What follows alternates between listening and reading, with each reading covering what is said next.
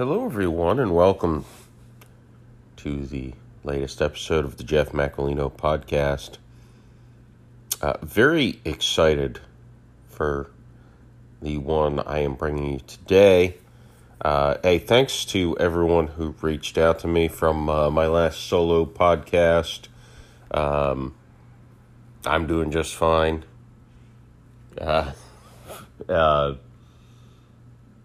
With the COVID, better than the family members of mine who caught it, aside from my children. Really had no problem, to be quite honest. I frankly got a couple of the best nights sleep I've had in as long as I can remember. So, it helped me sleep a little bit. So, feel 100% fine. But back at them. I mean, it's been more than 2 weeks now, and since I've had any symptom or side effect whatsoever, so back beginning to re-enter the world. Today was the first time I've driven a car in 2 weeks, I think, and took my son to get a new phone. So my 8-year-old has an iPhone 11. And Apple changed the wall anchor for the charger, and they don't include it with the phone anymore. I love the nickel and diming. This shit. Like, it's a $600 phone, which I was able to get half off and pay in 24 monthly installments to make things a little more palatable. But regardless of all that, I love the nickel and diming of, but it's $21 if you want to ever charge the phone, because they don't include it with the phone anymore. I love that little thing. I don't understand it, but maybe that's why I'm not a successful entrepreneur. But I know one person who is, and he is my guest on the podcast this week. Very excited to get to speak with Michael Stein, and I had so much fun talking to him. Now, he's got quite a long resume. He is mentioned an entrepreneur. He is also an actor, writer, director, producer, stand-up comedian, and host of a podcast, which is called the Long Shot Leaders.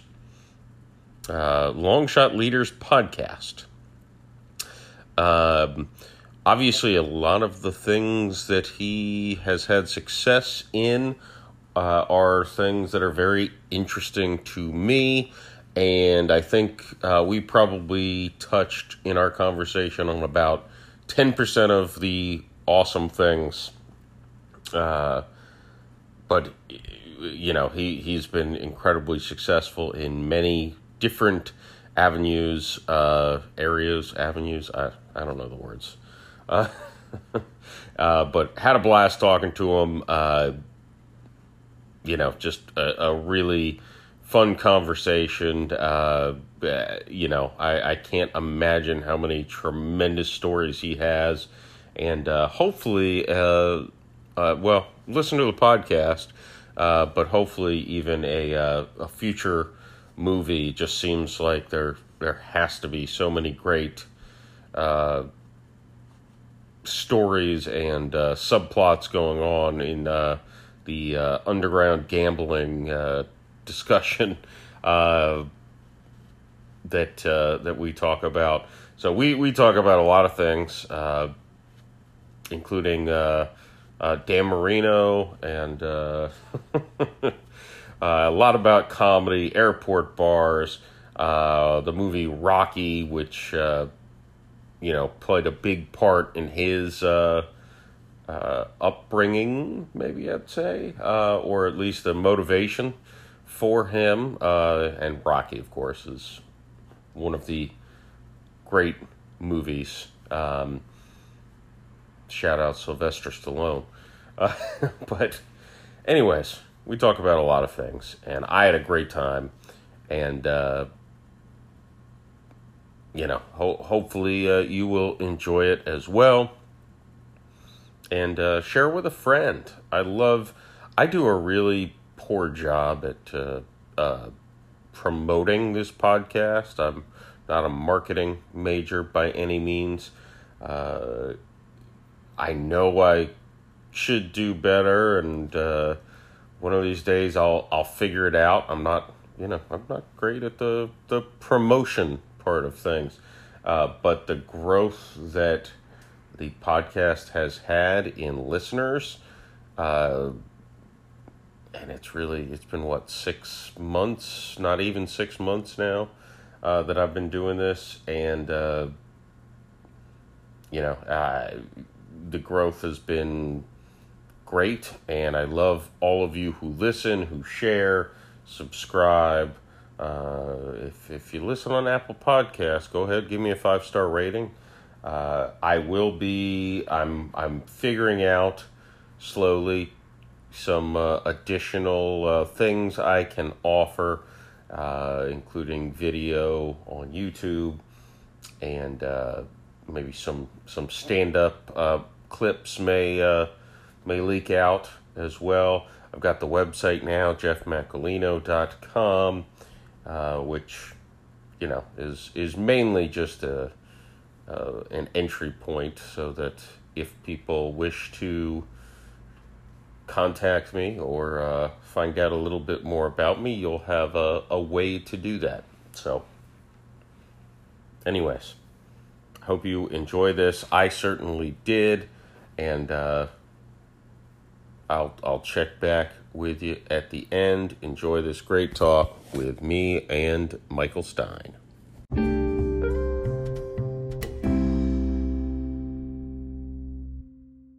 All right, now I welcome entrepreneur, actor, writer, director, producer, stand-up comedian, podcaster, and probably many other things, Michael Stein, to the Jeff Macolino podcast. How are you, Michael? Doing well, thank you. Thank you very much. It's a pleasure to speak with you because, your introduction alone touches on how many things you've done. And it's fascinating to look at everything you've been able to do, and I have a gazillion questions. Let's get into it, man. You're the leader here, so you go for it. So I guess let's start in the beginning. I know you had some childhood health issues and interesting parental figures, it sounds like. Yeah. Okay, so it kind of ties into the podcast, why I started a podcast called Long Shot Leaders, because I consider myself a long shot. My grandmother escaped the Russian concentration camps on her way to America. My dad was a New York homeless street kid, made millions of dollars, but then only to lose again. He was homeless again. So I grew up in Encino, wealthy neighborhood, but we were the poorest family. When he lost all his money, my mom kept the home. They got divorced, and she kept the home in Encino, but we were like a poor family that lived in a rich neighborhood. We're like the Encino Jubilees. So anybody knows what the Beverly Hills Hillbillies are. So, I had to sleep in the same room with my grandmother until I was 9 years old, and I would hear that story of how you're lucky to be alive. And I was a premature kid because my mom, she's like, I was the youngest. I was an oops baby. So she's like, you weren't planned. I drank, I smoked, I ran up and down the stairs, and she'd tell this to everybody. I'm like, Mom, they just want to know if you want blue cheese or ranch. Can you just give me the order? You know what I mean? So I grew up, I had health issues. They didn't know what I had. I was put in a special school for like 6 months for special needs kids. They don't know ADHD or ADD or dyslexia or any of that. So health issues and all kinds of stuff, Wow, what's wrong with Mike? Why is he in the hospital? They didn't know what it was, just stuff, and I didn't have any success. I was just an awkward kid, quiet when I was supposed to speak up, loud when I was supposed to be quiet. And the only success I had is I was the entertainer, right? I was a young kid. Yeah, it was, funny. I made people laugh at me, with me, whatever. But then things kind of changed, and this is what ties into my story and Long Shot Leaders, is that when I was around 10 or 11 years old. My parents took me to go see a movie, Rocky, like most young boys in America. I saw a guy that was like me. He was like, failed a lot, kept on trying hard. He was funny. The only difference between Rocky and myself is that he was physically fit and I was not. So I said, I'm going to be physically fit every day since then. I'm going to exercise. And from that point on, by the time I was 16, I became a physical fitness trainer. That was like the second bit of success that came to me easily, was fitness. I was still a basket case in school, but making people laugh. So when I was graduating high school, I told my high school tutor, she said, what do you want to do? I said, well, I want to be an actor, an entrepreneur, and a comedian. And she says, well, maybe you should work with your hands because not everybody's meant to do what they want to do. And I said, screw you. I'm going to do like my dad did. I'm going to be an entrepreneur. Even though he failed, he didn't finish the 8th grade. I finished high school, so I'm ahead of the game, right? So I was going to do what he did. He started he had a tool company. And I started a tool company working out of my parents' house, the day after high school. And within 2 weeks, I just failed miserably. So I was like, gosh, she's right. It's the ebb and flow of success and failure is starting. And then, I said, well, I got to go back to school. So I went to City College. I wasn't going to graduate college, but I said, I'll just take a course in drama, business, and psychology. Within 6 months, I did stand-up comedy when I was 19 and for the first time, and I brought a lot of people there. And that was successful. And I said, I don't know how I'm going to make money being a stand-up comedian, because when you're a young comedian, you don't make shit. So I was like, I brought a lot of people here, and in the late 80s, nightclubs were just blowing up. I said, I'm going to start being a nightclub promoter. And within 6 months, it hit for me. That hyperactive attitude, wanting to be connected to people. I became the #1 nightclub promoter in Los Angeles in my age bracket. And I went on to, within 6 months after that, I orchestrated probably the biggest movie premiere party at a nightclub ever, 4,000 people at the Park Plaza Hotel, which is the LA holy grail of venues, and working with Warner Brothers, and, 21 years old. And that opened up the doors for me, to become an actor. My first acting role, playing Dirk Diggler in the Dirk Diggler Story, which became Boogie Nights, which I appear in as well. And that opened up doors for me to be around people that were very successful. And then I said, well, the next thing is, from being a nightclub promoter, now I want to be an actor. So I left the nightclub business. So I kind of segued out of it by directing documentaries, because I was going to do what my friend Paul Thomas Anderson did. I saw him start to do short films and kind of make it headway. So I'm going to do documentaries in the nightclubs. So I did a documentary on the LA club scene. I packed the Park Plaza again with 4,000 people, because it was like put all the famous people in the LA club scene on an invite and documentary, and that became big. And then I said, well, I'm going to do a documentary around the country. So I did rave scenes were starting. I wasn't a raver, but rave scenes were starting to blow up. So I did a documentary. I left my business at that point, and I went around the country for 4 months directing a documentary on the rave scene, the history of house music, how it got started. And I was broke at the end of that. And I had a lot of money as a nightclub promoter. So I burned the boats to do that. So that did well as far as like people wanted, but it didn't make money. So I was broke again. And this ebb and flow, once again, underdog story, right? And then I, came back to nightclub promotion. I did underground gambling casinos, and I, was promoting again. I still wanted to be a filmmaker. When I got loosely approached by someone loosely connected to the Castellano family and said they want to be partners. I don't know if the Castellano family is, mafia in New York. And this guy who's very, he owned a bar and he's very forthright. And I said, well, that's it. I'm going to be a filmmaker. I'm leaving the nightclub business for good. And I worked as a film production assistant for 3 years and commercials and just as a peon, working paycheck to paycheck. And that enabled me to get the skill set and meet connections to where I can make my first true film, which was an award-winning short film called Rituals and Resolutions, which made the second pass to live action short for Academy Awards, and got bought by HBO and got me, meetings with everybody in Hollywood, Joel Silver's office, who did Die Hard, and all these people, and Trimark Pictures was, I wrote a screenplay, many screenplays, but the one they wanted to do was about underground gambling casinos in Los Angeles that I wrote, which is, they were getting close to that, but it didn't turn out into a movie deal. So now I'm broke. I'm in debt. I can't make a movie. No, it's been 2 years. So I said, screw it. I got to be an entrepreneur again. And then I, was desperate. The internet was kind of new still. I said, I have to sell a widget. I started a company, had nothing to do with Hollywood.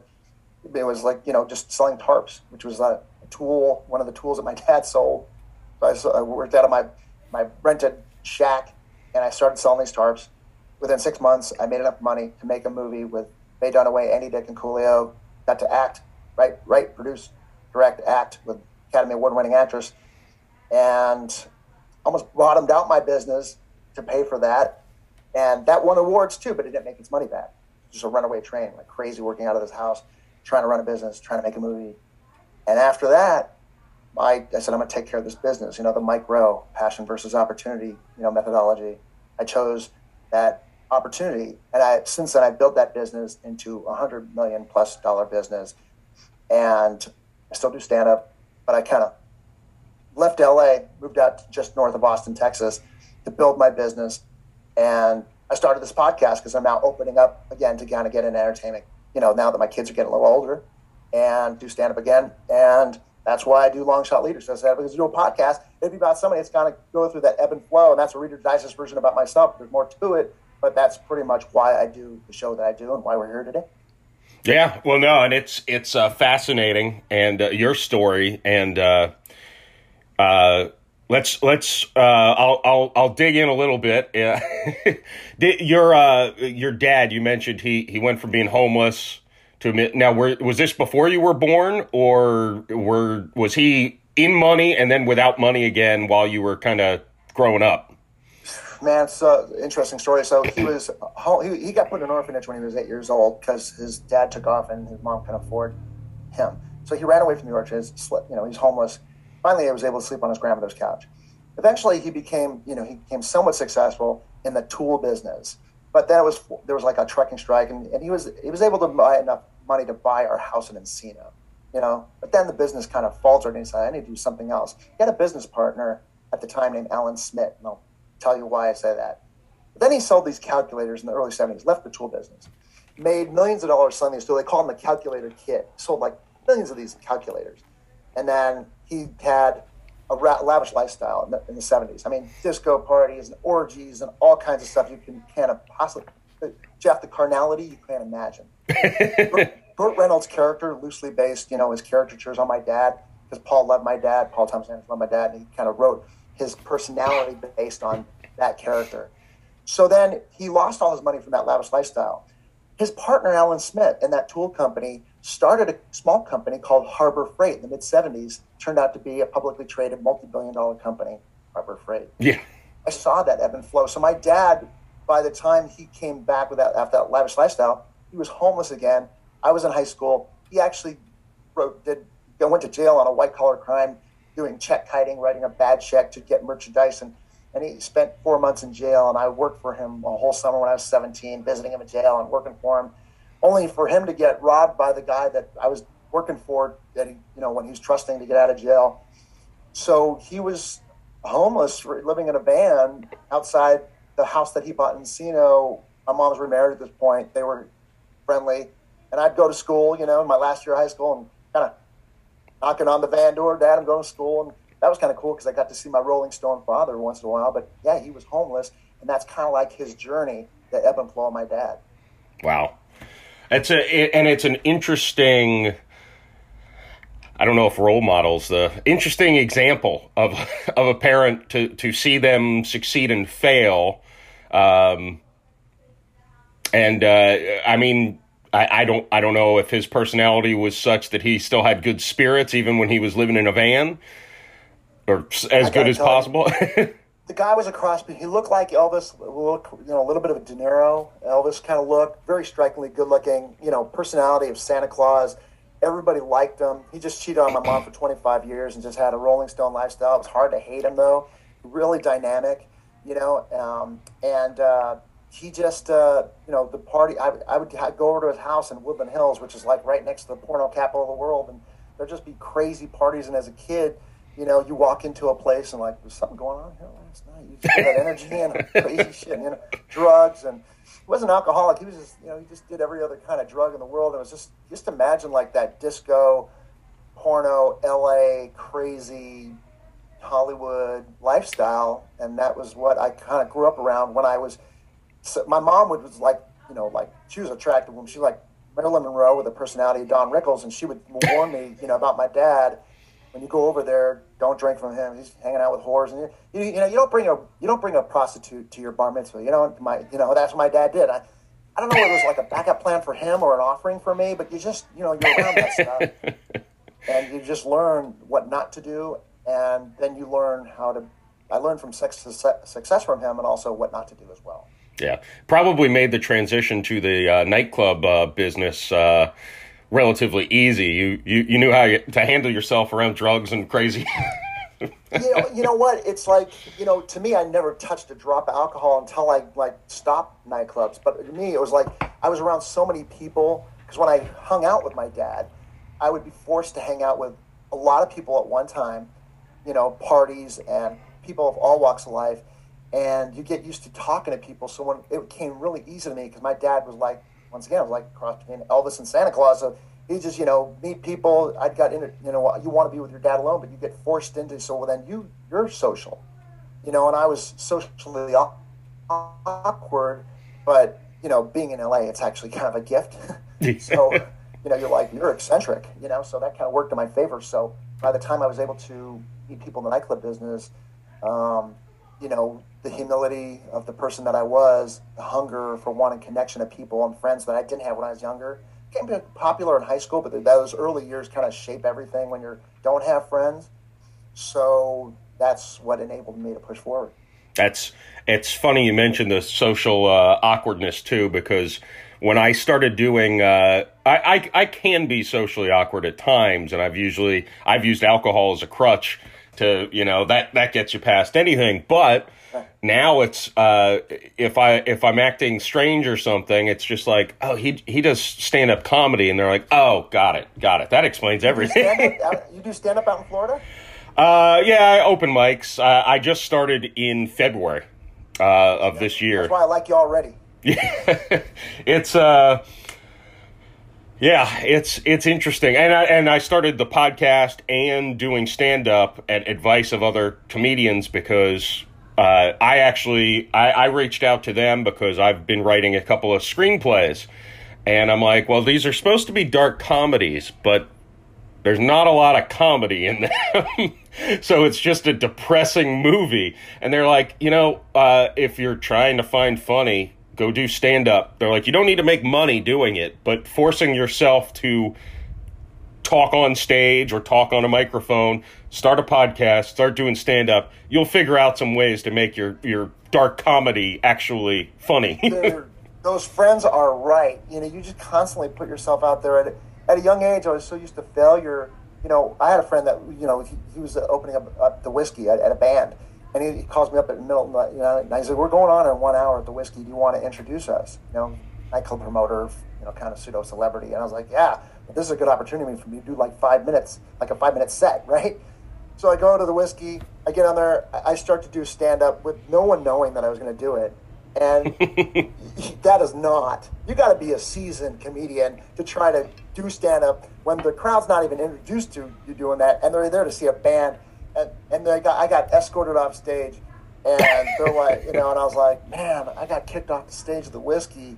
That's pretty cool. That's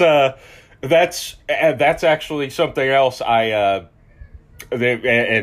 weird pull here. There's a song that came out probably a year ago. I think AJR is the band. And the hook of it is 100 bad days makes 100 good stories. 100 good stories makes me interesting at parties. And I'm like, I fucking love that song. Wait, is that a song? Yeah. I think it's called 100 Bad Days is the name of the song. And I actually had a friend like, oh, this song reminds me of you. I'm like, yes. My embarrassment is good. That's a perfect song. I feel like it's kind of a very much a stand-up kind of thing. Like, my misfortune, if it makes other people laugh, it's, it's a win. That's the trick for a comedian. When at a young age, when I did it, when I was 19, the problem was I did fairly well my first time out, just like golf, and then the second time out, what the fuck happened? Oh my God, I suck. But then you realize when you get over yourself as a comedian, as an actor, as an artist at all, you just get over yourself, and that frees you up to be like, oh, fuck it, who gives a shit? And that's when you really get better, because then you start concentrating on just going up and getting reps, and then you start to build something. Yeah, and so you started. You said 19 when you started doing stand up? Yeah, it was like the heyday of the comedy era. It was like late 80s, and I was 19 years old, and in Encino, a place called LA Cabaret, and it's gone now, but that was my first time doing stand-up, and then I went on, do Comedy Store and Laugh Factory and other places. Gotcha. And you said you're getting back into that now recently? Yeah, out here in Georgetown, Texas, where I live, there's a place called Barrels and Amps. That's everybody's like, Mike, you gotta, because things are starting to, the podcast, I'm starting to open up a little bit more stuff now. And they're like, well, I promise by the end of the year, I'll start doing stand-up again there. And Joe Rogan is opening up a place out here in Austin, which is supposed to be like the shit. Yeah. Like the new Renaissance. Have you heard about it? Yeah, that's what I was going to ask, how close you were to Austin. 25 minutes north of it, so if I can get my reps in, get in shape, kind of start off with old material and start to introduce some snoops, so I have to get my timing, and then start to do that locally, and then maybe, see what if I can go down there and just, kind of go up there at his new place. That sounds exciting to me. Yeah, I mean, it's almost cosmically meant to be. I mean, because Austin seems like it's going to become one of, if not the biggest mecca for stand-up, because Rogan's bringing his whole crew with him, it seems. Well, he's like a hero. He's like, when he went up on stage, his famous moment as a comedian, when he went up and Mancia, stealing other comedians' material, he goes up on stage. I reached out to him the day after that on MySpace. That's how long ago that was. And I was like, bro, that was so cool. Thank you so much for doing that. Because that's like, if you're a comedian, that's nails on a chalkboard to steal someone else's, material. Let alone somebody that knows they're doing it and kind of substantiates doing it because they work for him, because that's what Mancia's excuse. And then Rogan, who's like a black belt, on top of being a comedian, goes up there and is like, bro, you're stealing his shit. And I was like, wow, this guy. And now he's like got this folklore hero, as a comedian. And now he's opening up this huge venue in like the Austin, which has got like it's LA and Texas. No holds barred, bring back, saying inappropriate shit, as long as, bring back the Rickles-esque kind of comedy. Let's not be so politically correct. And he's like this hero. It sounds like a big moment for him. Yeah, no. And I don't listen to all of his podcasts because, I mean, that's a full-time job, it seems. Right, it's long. This is long. You have to pick and choose, but every time I love that he doesn't apologize. He's just like, you're listening to some idiot who's usually drunk or smoking or something, and you're going to get offended by something I say? Go fuck yourself. Right.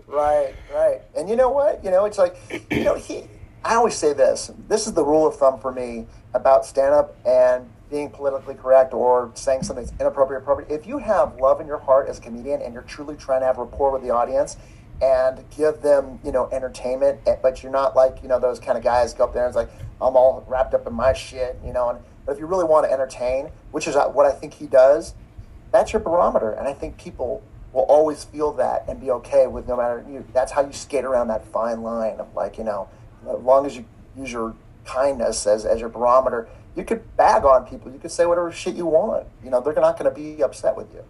Yeah. And it's interesting, but I think not apologizing is becoming a key. If you didn't do anything, I mean, obviously, if you do something wrong, there's but if you're taken out of context or you just that's what you think. I mean, what he says is not racist. It's mostly COVID stuff, really, that they bag on him about. Right. And it's like it's the apology's filled with humility, though. The non-apology is filled with humility. He kind of like accompanies it with self-deprecation. Is like, well, I don't apologize for it, but you're just listening to a fucking idiot that's like, it's like beautiful. Right? Yeah, you're listening to a comedian. If you take my medical advice, that's on you. Right. Perfect. Yeah, and I think that's how most comedians are going to have to navigate through that challenge that's been going on for, I don't know, 6, 7, 8 years now, or whatever it is. Well, it seems like once people, from an outside perspective, it seems like once you start going down the apology road, then you actually get labeled as a racist or a sexist or whatever. If you don't apologize, it's just like, he's offensive. That's, no, okay. No, doesn't seem to affect them. I do both. Not to be politically correct about it. I do both. I'm like, I'm sorry. I don't want to hurt anybody. But, you don't know how I feel. I love you. I said that to make you laugh. Okay, so fucking sue me for that. I don't understand. You can't tell me that I don't love you, because I know what I feel in my heart.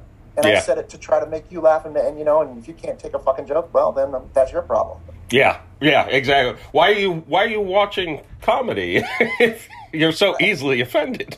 Right. Well, people talking ad nauseum about how great Blazing Saddles is. Well, then don't be a hypocrite and talk shit about shit now. It's that people really, not to get psychological or personal development about it, but people usually hear something and they want to fight that for their own significance or to gain connection towards their cause celeb, or to have certainty about who they are and make sure that project themselves onto somebody else. It's usually some other insecure shit that they're trying to do. Yeah, that's I think you're right.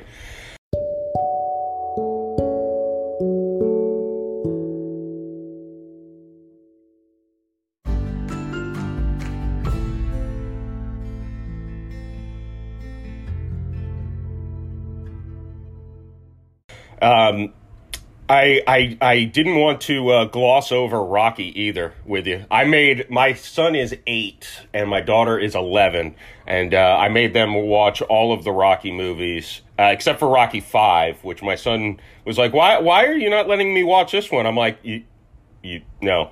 You're not going to watch it in my house. It's the worst fucking one, and it's and he knows it. Everybody knows it. Yeah, well, that's why he did Rocky Balboa, right? To somewhat give an end. Right. At least he got in the ring, even if he was an old man.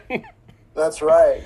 Now it's a perfect way to he's like, this can't be the last fucking one. No way. So it's funny with Rocky is it makes you want to run through a wall, but and I like this to an extent, not that I've been a fuck up by any means, but I like this as a 34-year-old who's reinventing myself, doing things that 19, 20-year-olds should probably have been doing, but it is what it is. But Rocky was kind of a fuck up too. He didn't really work all that hard at his boxing. He got a lucky break to fight Apollo Creed because he was Italian. and then he busted his ass. But I like that it's like, when the movie starts, Rocky's a good guy. He's just he's a nice guy. He's kind of dumb. The nicest loan shark leg breaker you'll ever meet. Right. And he's a lovable doofus, I guess. But his big thing with Mickey in the beginning of that movie or the middle of the movie, he's a lazy bum. He didn't work for things, and all of a sudden it clicked, and then but he never had the guidance. His dad said, this is the best advice I'll give you. You're not much of a brain, so better develop your body. It's like Stallone is. Look, it won an Academy Award for Best Original Screenplay in '76 for a reason. If he didn't do, I always say this, if Stallone just did Rocky 1 and 2, First Blood, Lords of Flatbush before that, Fist, and Copland, just some of those, he would have gone down as a extremely respected, writer, auteur, but, it's all the other things like Staying Alive and, Cobra and all that other shit.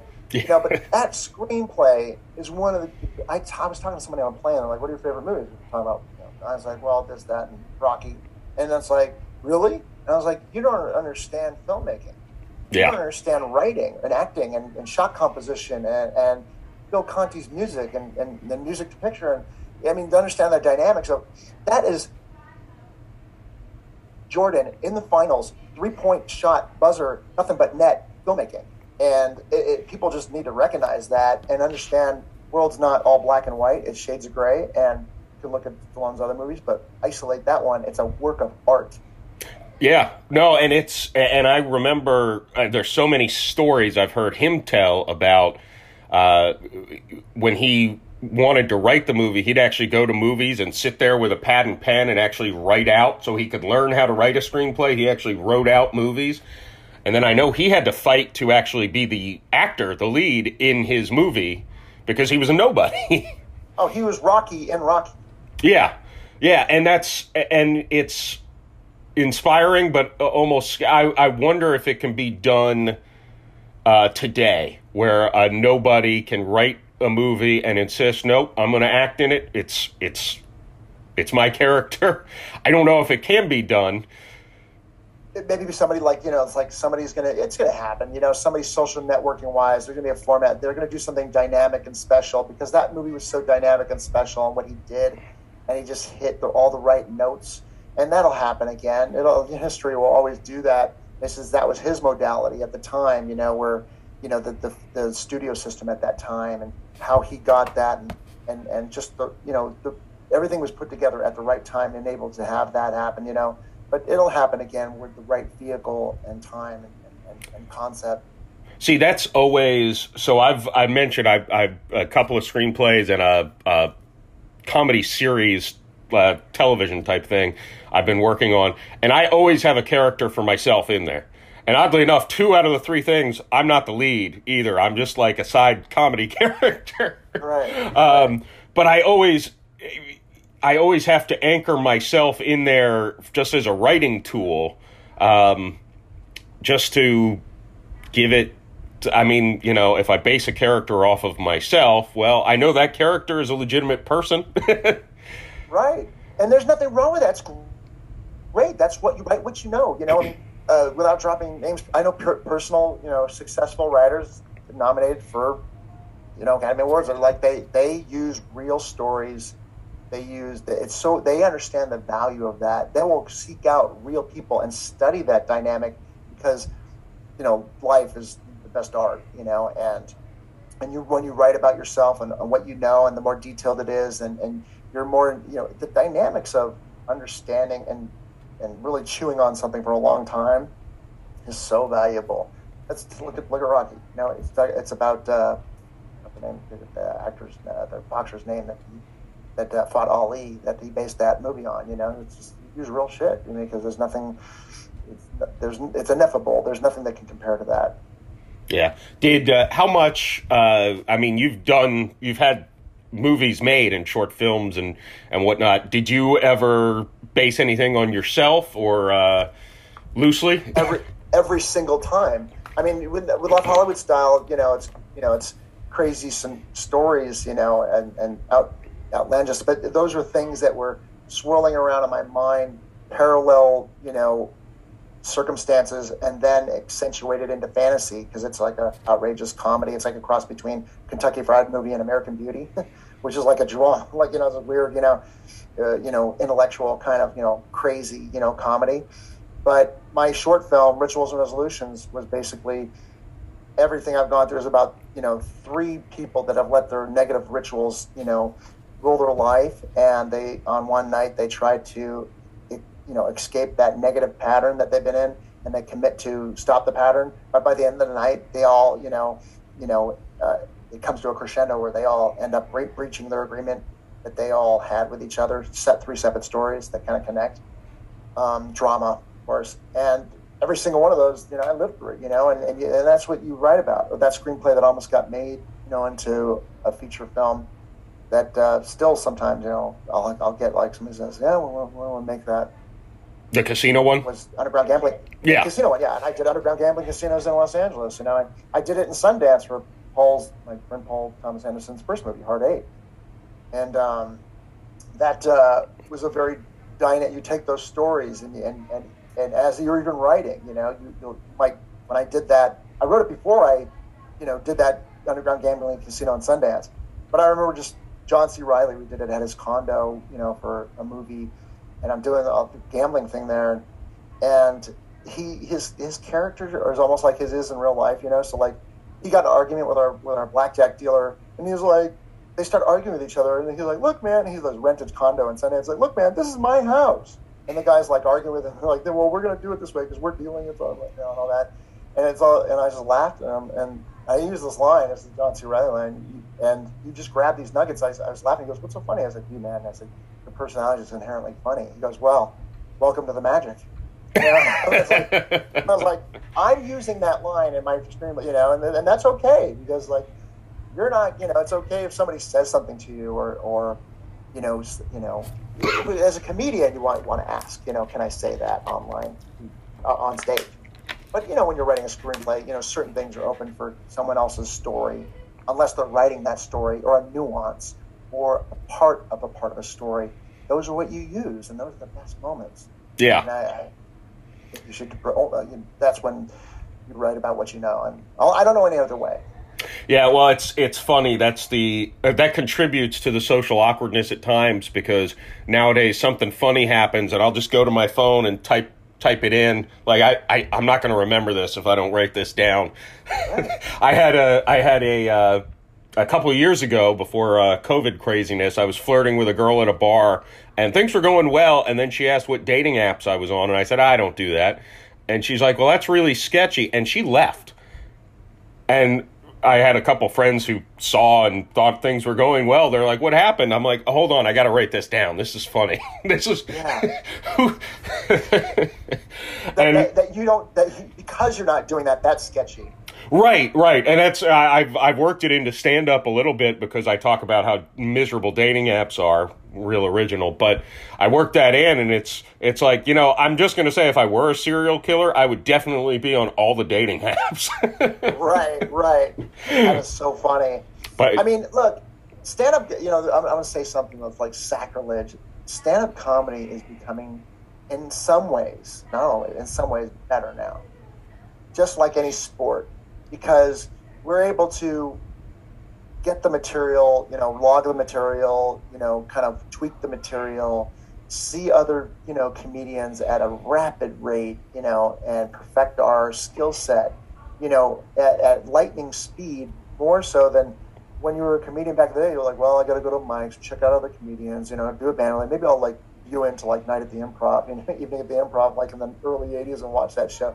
And now you could do things in like so fast and get different perspectives. And how does that mean for me? That's that we should be asking ourselves. How does that pertain to me and my personal life? Because shouldn't copy anybody else's personality. That's just stupid.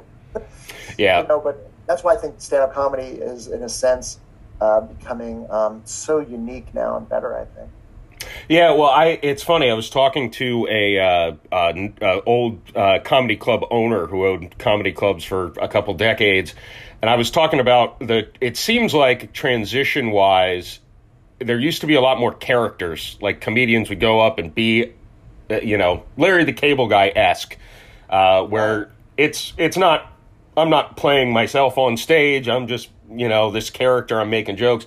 Now there seems to be a real desire for authenticity and, a personal connection with the comedian, that I feel like there's less makeups and more actual stories, if that makes sense.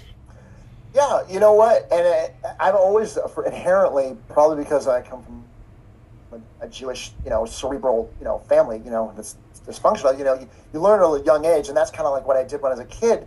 You start to comment on these things, and it's almost like the Eminem, I'm going to joke about myself before you can, and inherently I was doing that. But in the 80s, there were so many comedians with caricatures or talking about the news, or I was never that kind of guy. Or if I did have something about the news, it was very slight, and then I would kind of get more into what came natural was like, and I think that's never going to run out of style. Human psychology, humans are interested in other humans. So when you go on stage and you hear someone's life, and also that could be, it's harder to steal that. You can steal, but it's harder to steal. This is who I am. This is who my grandmother was. This is who my mom, dad was, and this is what was funny about that. And that's what people want to hear. I guarantee the stuff that tickles me is when George Lopez talks about his grandmother, she's racist or whatever, and his parents and La Raza and all that. I was like, Oh man, that's the good shit. That's what I like, and I think most people are like that. Yeah, no, I agree, and I think it's a blessing almost if you have a unique perspective and you're willing to make fun of yourself. Yeah, I mean, gotta be comfortable with that. yeah, I don't think anyone wants to go to a comedy show and have someone stand up there. I made this joke before, not to bag on this guy because he's an open mic comic, but this guy went on stage and he talked about how big his dick was, and nobody wants to hear you brag about that. I don't know that any comedian ever has gone up to. Well, I do like the fact that he's putting it out there. No pun intended. So, but what would be great for him, if I may pontificate slightly, is that comedy's set in the negative, right? Take my wife, please. Not like, take her for example, but literally take her because I hate her. So it's set in the negative. So if there's a way that he can talk about the negative denominator in that premise, and then that's all the joke is, right? It's a premise with an assumption, negative denominator in the middle, and a shattered assumption is the punchline. Not to, but that's the joke. If he could figure that out with his big dick, he'd be in business. Because no one's talking about how big their dick is as a comedian. No, that's true. Because nobody wants you to go on stage and talk about, I'm great, I'm rich, I'm good looking, I bet. No, that's not funny. Yeah. And he could get into his joke, and then he could be saying, now I'm feeling self-conscious and a little vulnerability because you're looking at my dick. My eyes are up here. Yeah, eyes are up here. Perfect. Nice tag. So there's so many things that he could do if he finds the humility. I think that, you can't be a personal growth enthusiast on stage and everything's positive, because comedy is the opposite of these positive. You need the negative denominator, and that could have a kind of a positive connotation to it, but you got to find all those things that are. It doesn't have to be like. There's so many levels to negativeness, insecurity, or find the humility in that. So I would like to listen to a comedian about. Never heard about one like that. All the problems he's had with women. You think it would be good, but actually it's not, because there's so many things he can do. That's actually, I think that's part of something I worked into a set where I'm like, I don't know, women all tell me that a dick's a dick. It's, unless you're super, super small or super, super big, they're all the same. But maybe they just tell me that to make me feel better. I would love to be the comedian to go on after that guy. Yeah. Because if he was doing his set, I would just be writing. Like, I'm sitting there like, what can we say after this guy? Because you got at least a minute and a half of like LPMs, lap per minutes on just dealing with this guy's routine, because it's so unique and different. Yeah, it's interesting with open mics because I always try to follow up the person ahead of me and reference their act if possible, but sometimes with open mics, most of the people in the room are comics who are not paying attention to anything.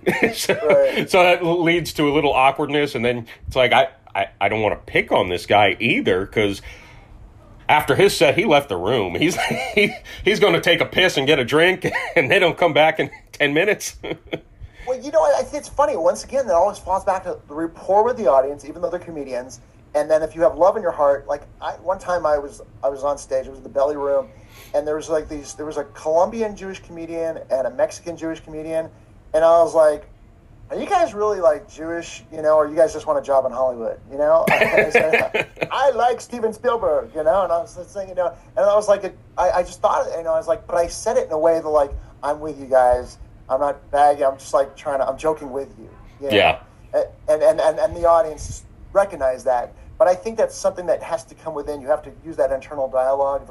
I'm not saying this to be mean. I'm saying this as a sincere, funny joke. If I was telling my brother at the dinner table or something like that. Yeah.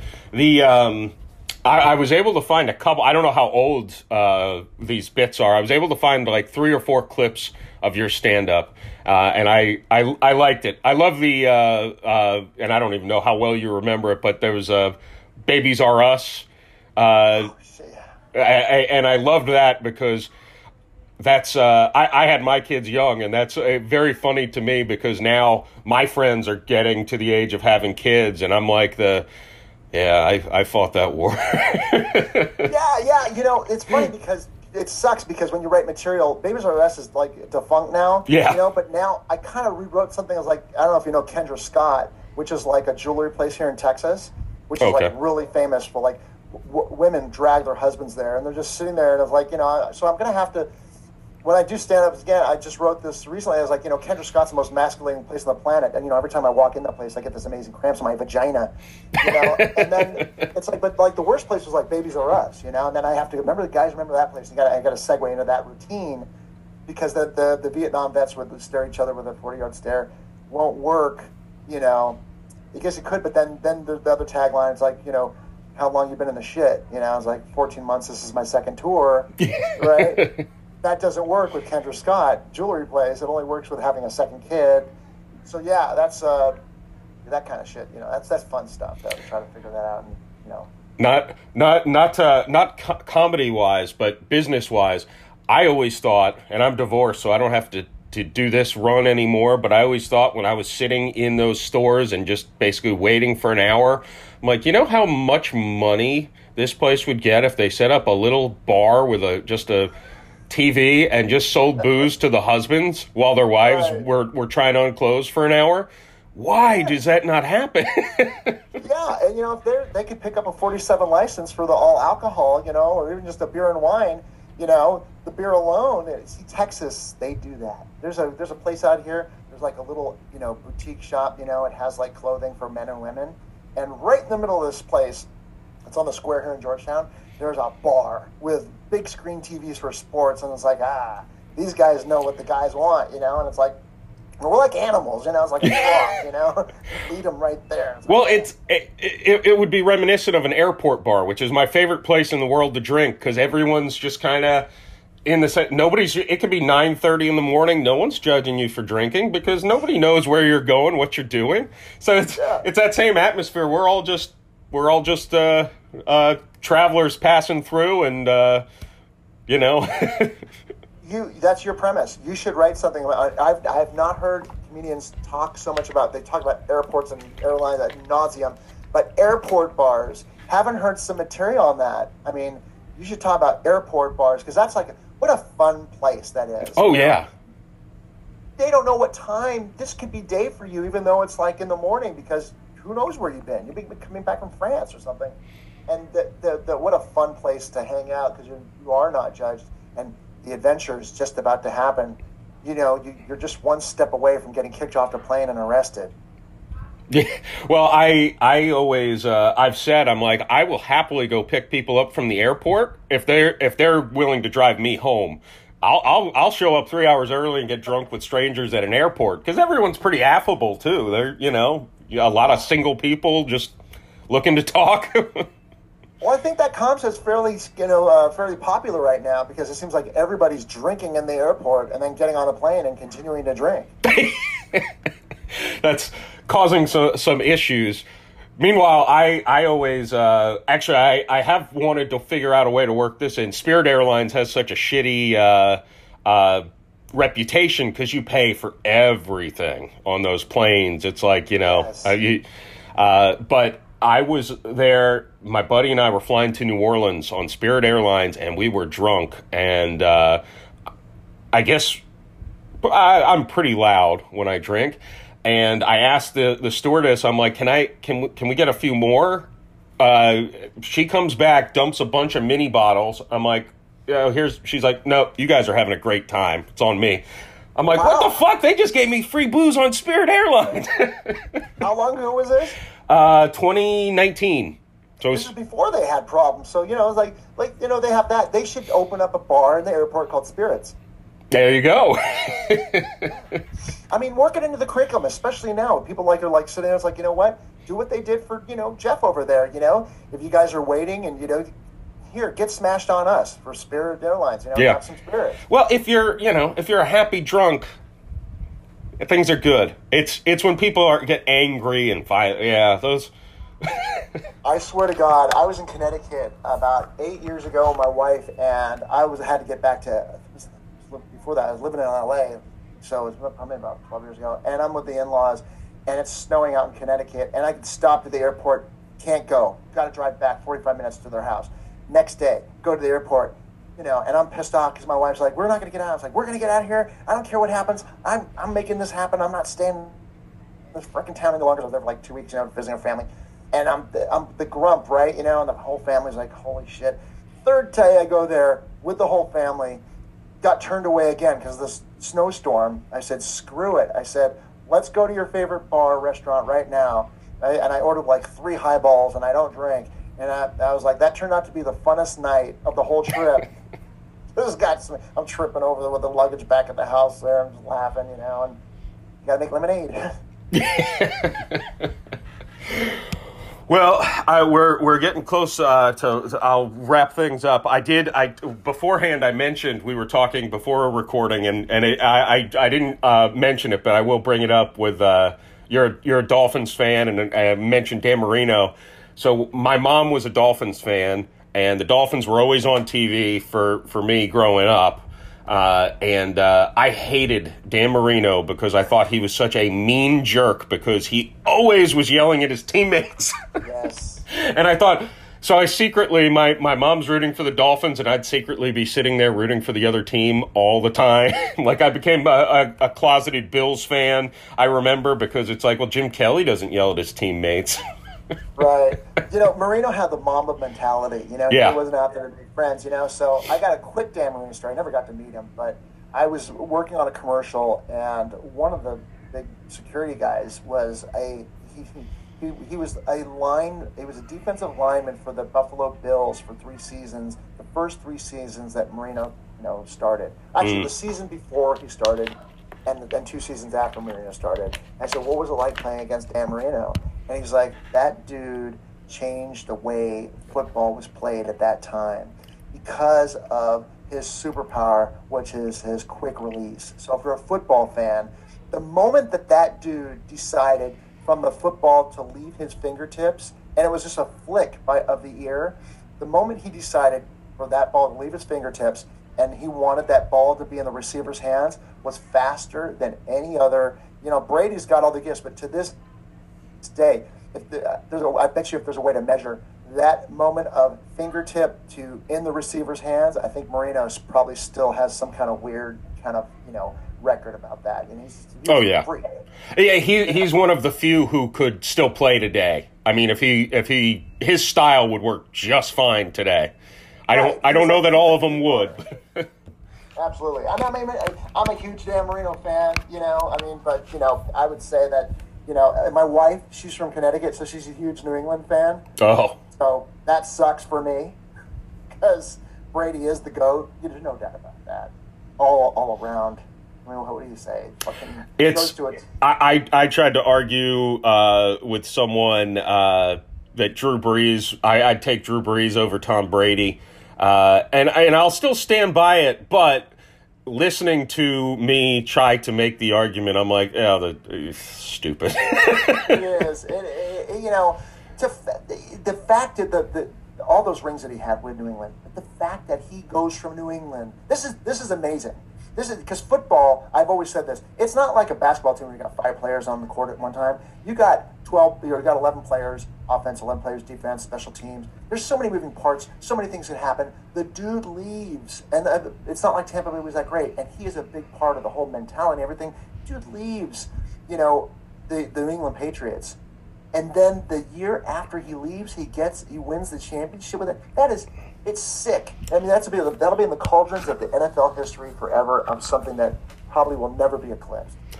Yeah, well, and he brings one thing that's funny with him. He didn't, especially the game against the Saints and the game against the Packers in the playoffs. He didn't play very well, but it's not about him. Somehow he elevates the rest of the team. There's no way to explain it. I think it's like, individually, if you watch his skill set, there are plenty of quarterbacks I would take over him, but there's something there that's just not measurable. Well, maybe it is measurable. He's won 7 Super Bowls. Right. I But think it's critical mass of all the elements, put together in a synergy that creates this dynamic, obvious thing of success for him. It's just, they'll be studying that dude for a long time and trying to emulate, the success he's had. And I don't think, like in life, it's not all black and white. It's shades of gray. And I think that, that's what I think people need to look at more at, like, whatever art form is standard, whatever. Maybe that's like how we end today. It's like, looking at things, as many parts and not just, one big, brush stroke of, something. Because I think that dude has got many elements that create the big stew. yeah, I don't love all of the Bucks fans that have materialized around where I live, because they didn't exist 9 months ago. They weren't real. Well, since Gruden, they needed something to cheer about. Yeah. Well, Michael, I've had a blast talking to you. We covered a lot of stuff, and there's a gazillion other things we could probably talk about that we didn't touch on, but I appreciate it. And I didn't know you were a comedian, man, and that's why we clicked right away. I was like, oh, that must be it, because this was a truly effortless conversation. This was like that's how I like it. And you're right. There's something about talking to comedians that's different, because we talk about football. They just randomly lead down the path where it's like, it's not what I meant to talk about, but that doesn't matter. It's entertaining.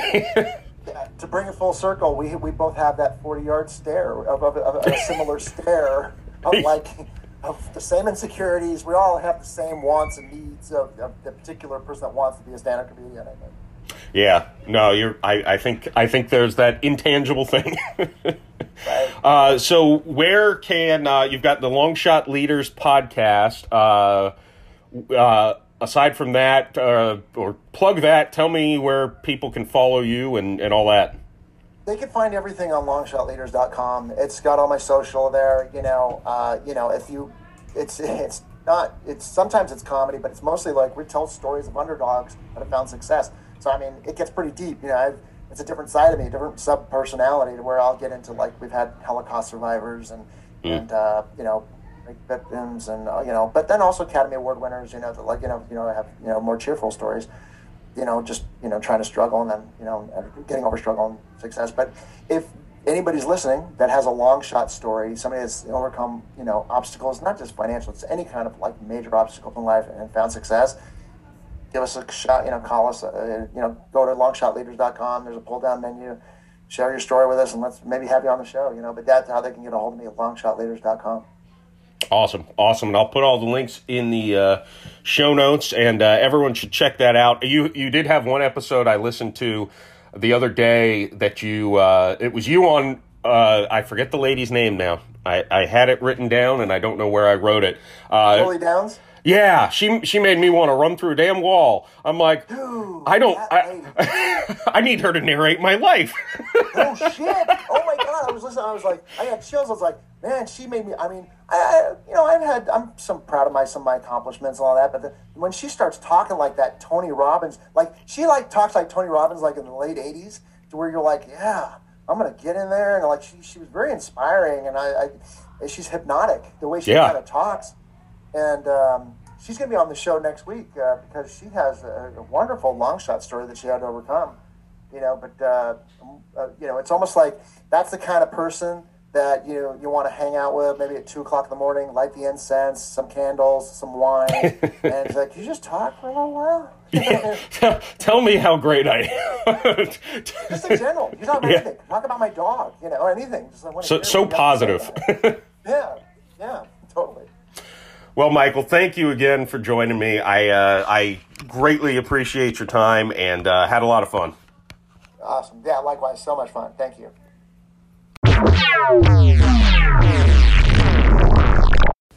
Well, goodness. I had so much fun talking to Michael. One of those guests where I probably could talk to him for hours. Kind of guy, speaking of airport bars, he's the kind of guy who would be the dream person to come across at an airport bar and just talk for a while you drink and await your flight. I gosh, really have the desperate desire now to just go sit at an airport bar and drink. Anyways, I hope you enjoyed it.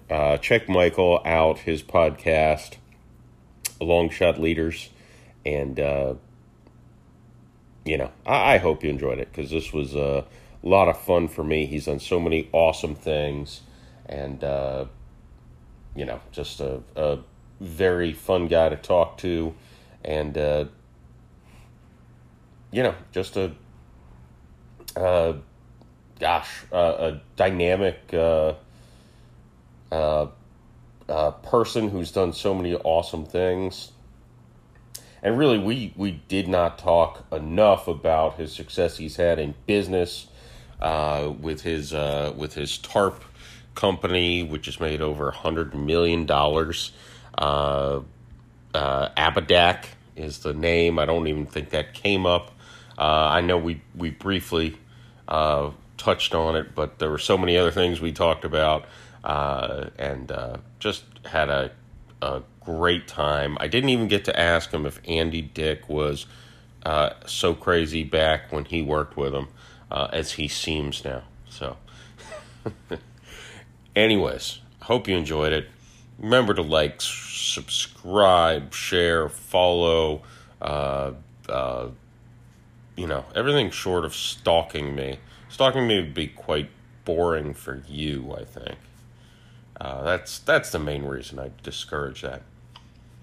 But as long as you're not hurting me, I don't care. All right. Hope you enjoyed it. See you back here for the next one. Go do something. Get some vitamin D out in the sun. It'll help you not get COVID or deal with COVID. I don't know. I'm not a scientist. Ask Joe Rogan. He knows. All right. Peace.